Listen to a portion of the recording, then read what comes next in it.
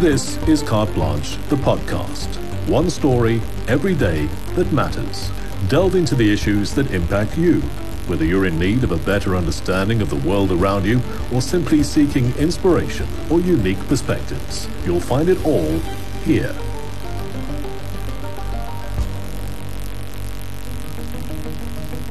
Bankers, lawyers, and accountants.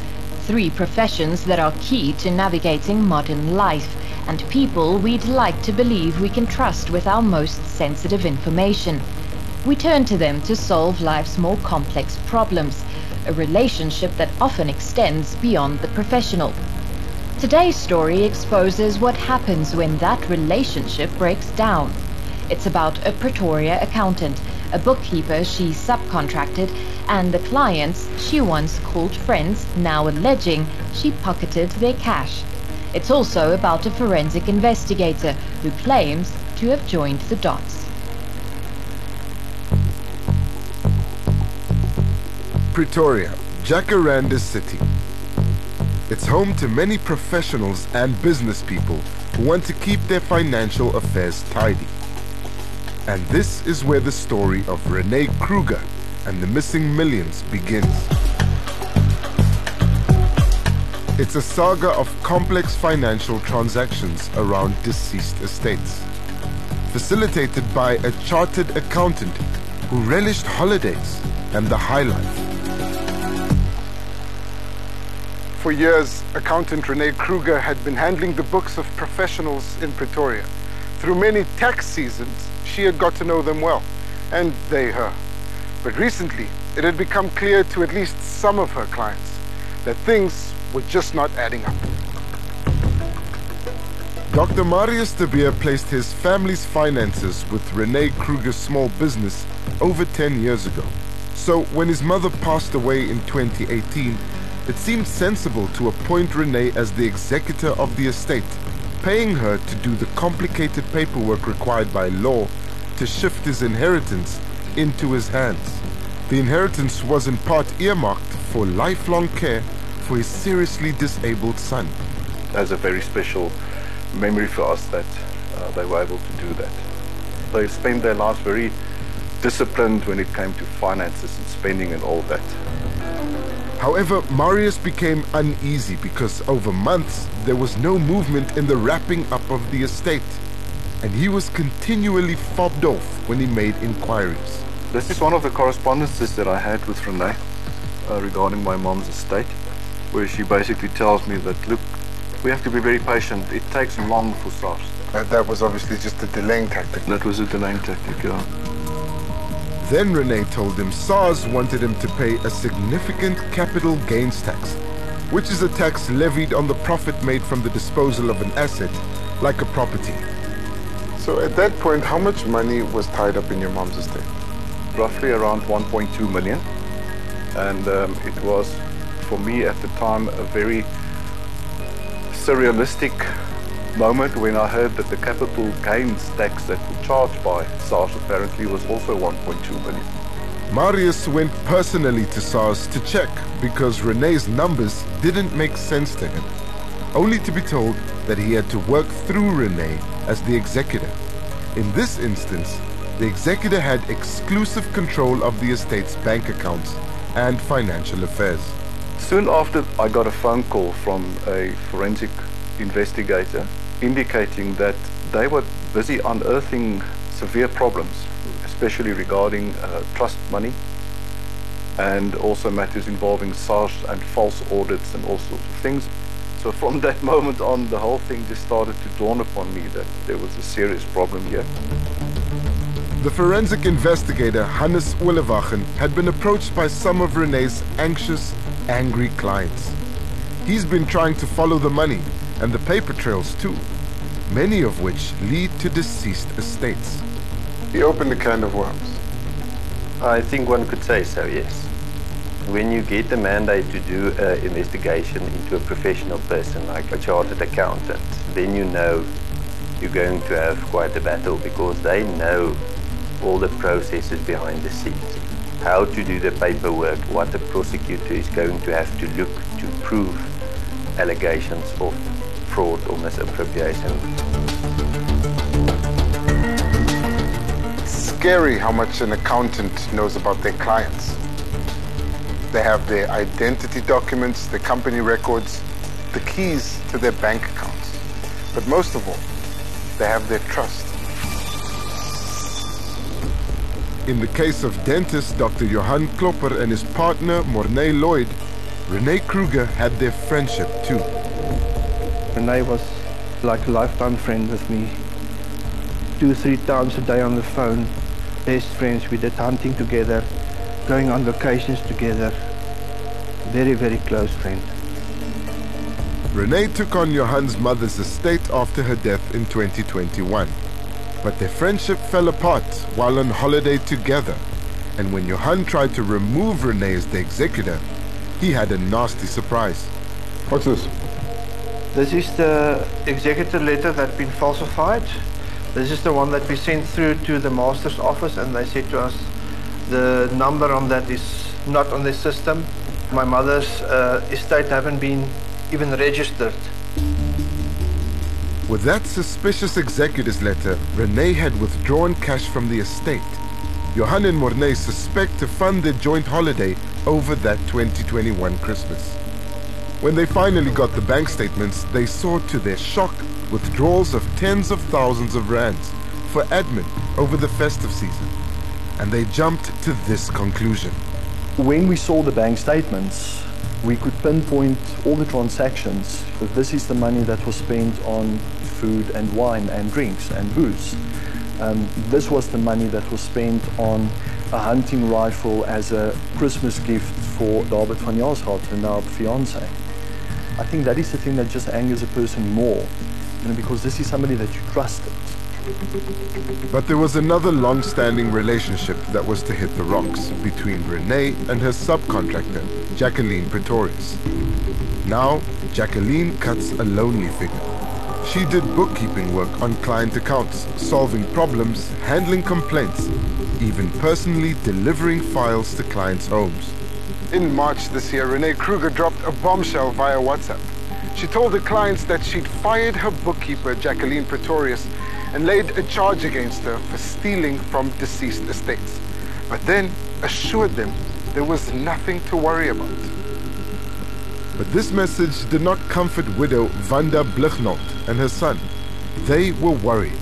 Renee was executor of her late husband's estate.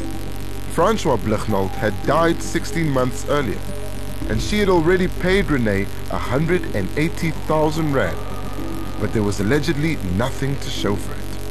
So there was a high probability that my account was affected as well. So Vanda sought clarification on the payment she had made to Renee Kruger to settle her late husband's bond in 2022. Jacqueline promptly paid 114,000 rand to clear the loan a whole year later. But the remaining 80,000 rand is in dispute due to the lack of progress in winding up the estate. I did that myself too. I finally managed to get the TV license into my own name. His Nedbank account closed. They didn't do any of it, yeah. After Renee refused to step down as executor, Vanda hired new lawyers. And in the papers, they found a mysterious rental statement. It states both mine and my husband's ID numbers, listing a number 105 Nicholson Street, Brooklyn and Pretoria, as property that we were renting from them. And I had no idea of any of this. I didn't even know this property existed.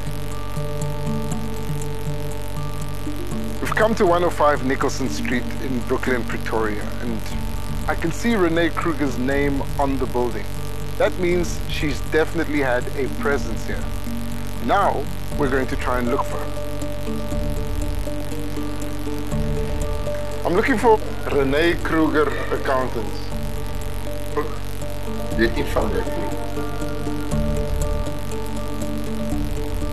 Renee Kruger has gone to ground. And through a lawyer, she's refusing to do an interview with us. But she says she's hired a forensic investigator to do her own inquiry into a bookkeeper. I've hired a private detective to investigate all the estate accounts because I don't know the extent of Jacqueline's network in these illegal transactions.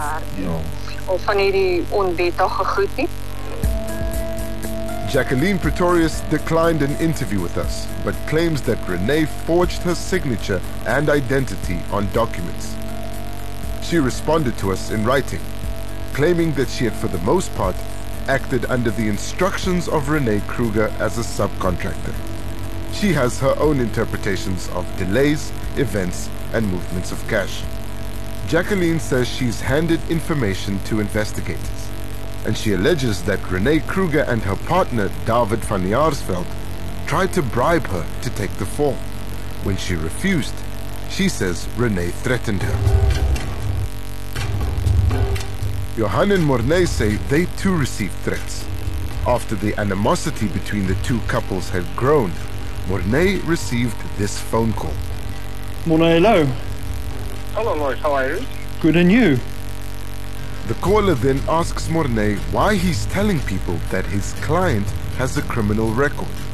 What are you going to do to me? Tell me. Leave to me. I will make you disappear. You will make... I'm telling you. Go ahead and open a case for me. I will you up. I will you up. I will destroy you. Mornay suspects that the mystery client is in fact Renee's partner, David van Jaarsveld. So we phoned to ask him. The conversation quickly got heated. David, we've spoken to clients of Renee who allege that Renee has stolen money from them. We've spoken to multiple people who allege Renee has stolen money for them. And those people say that once they fall out with Renee, you arrange for them to be threatened. You sitting next to people who's involved in child pornography. What is your problem, man? David, I'm calling from Carte Blanche. That was David van Jaarsveld, partner of Renee Kruger.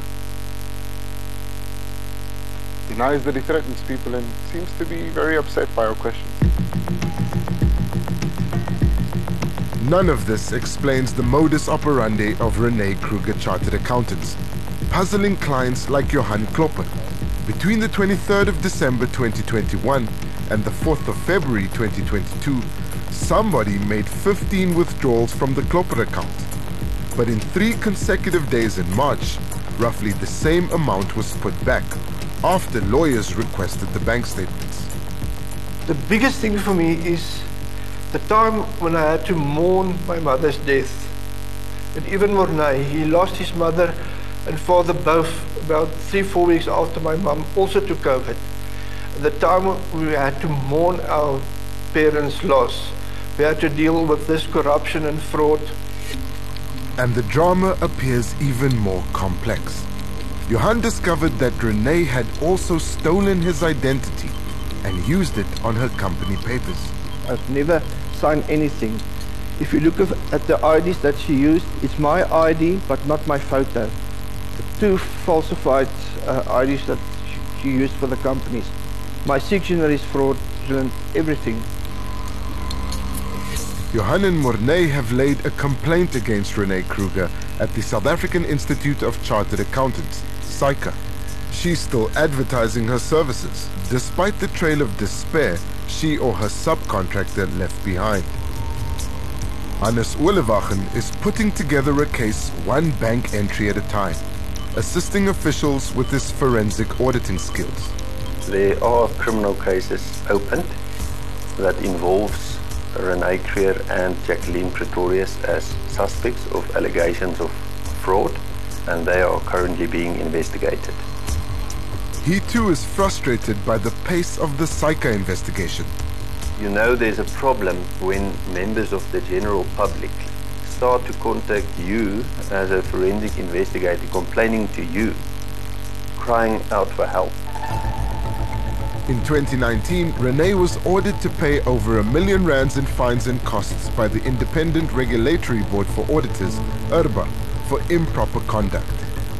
Vanda says she found this out in the newspapers recently. From her perspective, SAICA's ongoing investigation is too little too late.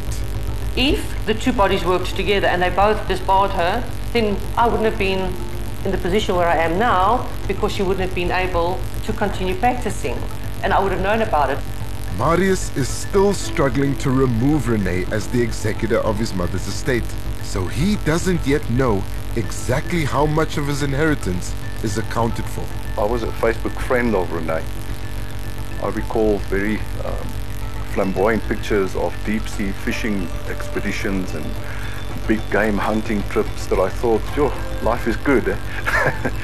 It's only later that I realized actually that I think that probably we were sponsoring some of these trips, it may seem. In writing, Renee Kruger's lawyers alleges her former subcontractor, Jacqueline Pretorius, has made serious allegations against her as part of a smear campaign.